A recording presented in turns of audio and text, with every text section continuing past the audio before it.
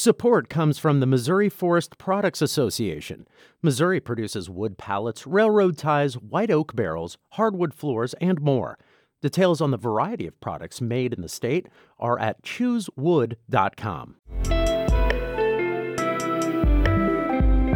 It's Friday, September 8th. This is The Gateway. I'm Wayne Pratt.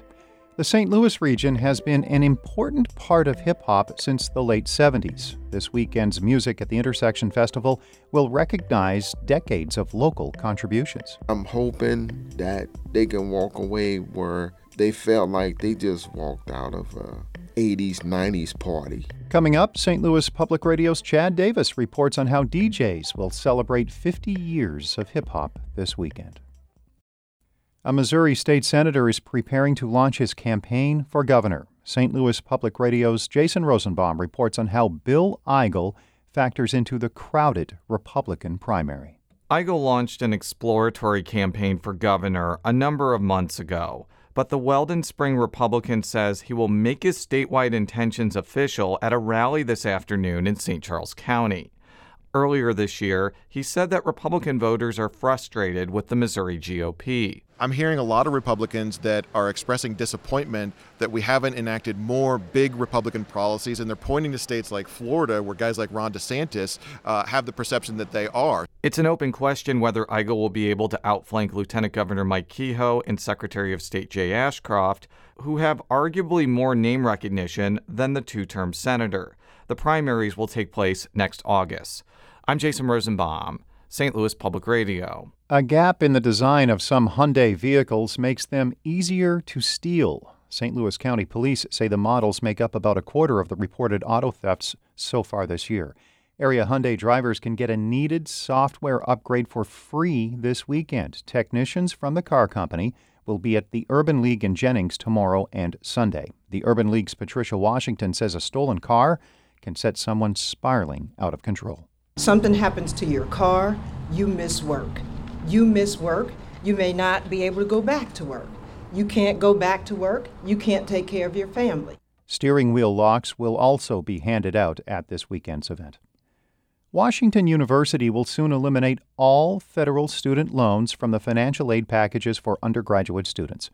St. Louis Public Radio's Eric Schmid reports on the so-called no-loan program that will begin in fall 2024.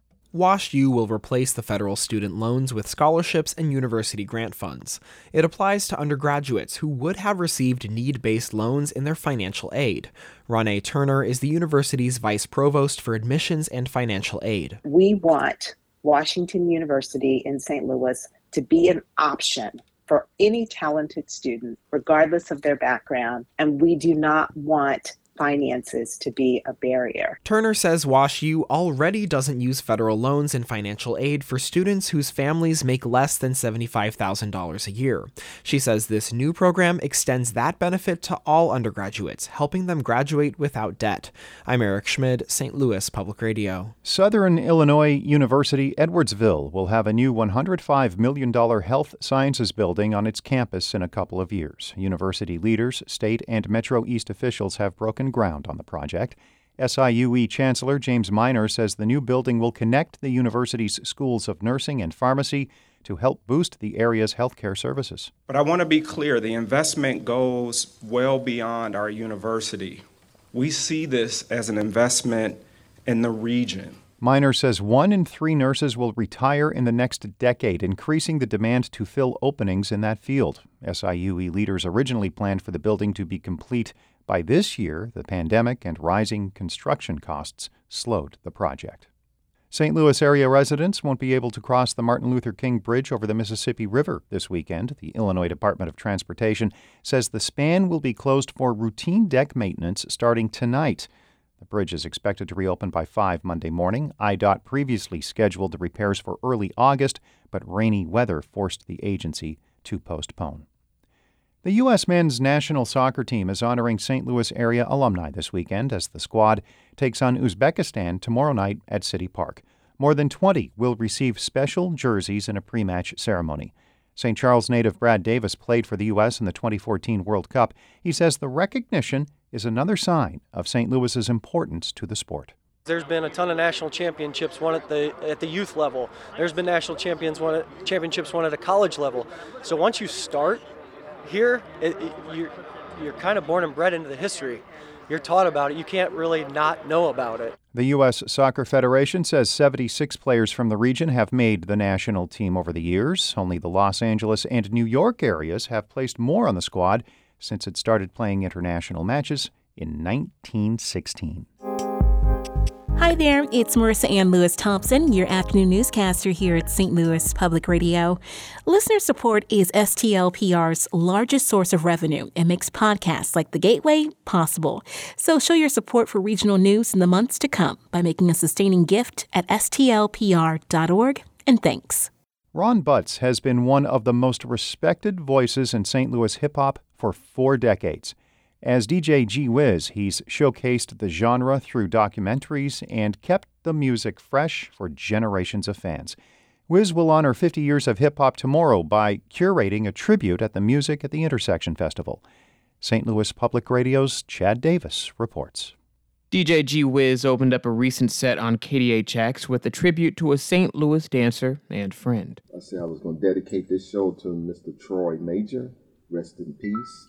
Mr. Pop Lock himself, Papa Smurf. He died in August, and as Whiz talks about Major, he drifts into a bit of hip-hop history. Pop Lockin' was created by a St. Louisan, Don Campbell Lock. One of the other people from St. Louis that capitalized on that dance was Fred Berry, better known as Rerun from What's Happening.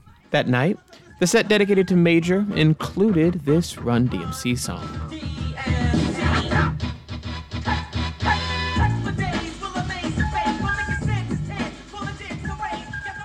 All of this might sound like fun hip-hop trivia, but Whiz wants everyone to know that St. Louis has had a stake in hip-hop from the very beginning. And he's taking his historical knowledge to the Music at the Intersection Festival, introducing other DJs who will mix and play sounds from local and national artists. Whiz says the DJ sets will provide a soundtrack for the festival and honor the music that has shaped the culture over the past 50 years. The roots of it, is what I think is important and is not recognized or even spoke of in so many circles. The festival will honor its local scene with a set by Lady Jock, daughter of East St. Louis DJ and trailblazer Dr. Jockenstein. DJs and radio programmers Edie B. Anderson and Gentleman Jim Gates, who brought hip-hop to the mainstream with Sugar Hill Gang's Rapper's Delight, will also be honored. The sets aren't just an ode to St. Louis music, but for those looking forward to hearing local history, Whiz has a set from DJ Cut. Whiz says there's a lot of St. Louis history that doesn't often get touched on, and the artists who paved a way need to be known. People like Silk Smooth, who broke through. Shows no gratitude with a straight up bad rap and a dookie braid attitude. The first St. Louis rap artist to get signed to a major label. People forget that. JCD and the Dog Pound, from Laclede Town. Then you had Penelope. You want a chick like me to get with? That's what I'm talking about. Need a down chick to ride with. That's what I'm talking about. Ebony Eyes. Fresh off the block, fresh off the press. Yes, stay fresh with the dress. Fresh sitting in the Lexus. Fellas wanna date us and the heifers wanna There were some people. Chris Hansen is executive director of the Kranzberg Arts Foundation, which is organizing the festival. He says organizers wanted to make sure St. Louis's connection to the genre was highlighted. We wanted to, bring that element that's so unique to St. Louis, and just the depth and the breadth of our DJ culture. The tribute will include visual elements too, with videos and images playing on screen while some DJs are performing. And Whiz says he wanted to capture a diverse range of talents and age groups, including other DJs, like Kauai Brown, who spins as DJ She Beats. She'll spin records from 1999 and 2000 for the festival. She says St. Louis artists are often overlooked, and the tribute helps shine a spotlight on the region's DJ talents. I feel like it's only the beginning of showcasing St. Louis in the way that it should have been showcased a while ago. And while DJs will honor hip-hop from all regions and eras, Whiz wants people at the festival to have the same attitude Troy Major had when he would dance and light up a party, whether they're listening to his set or others. I'm hoping that they can walk away where they felt like they just walked out of 80s, 90s party.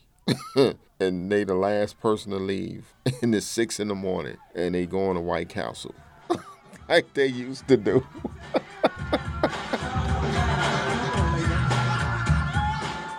Wiz hopes the party continues for the next 50 years. I'm Chad Davis, St. Louis Public Radio. Our David Casares edited that report. The Gateway is a production of St. Louis Public Radio, a listener-supported service of the University of Missouri-St. Louis. Music by Ryan McNeely of Adult Fur. I'm Wayne Pratt.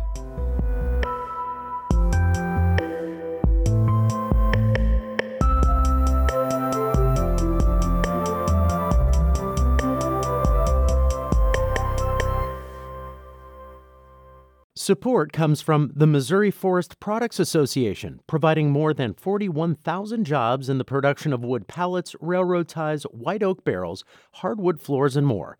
Details at choosewood.com.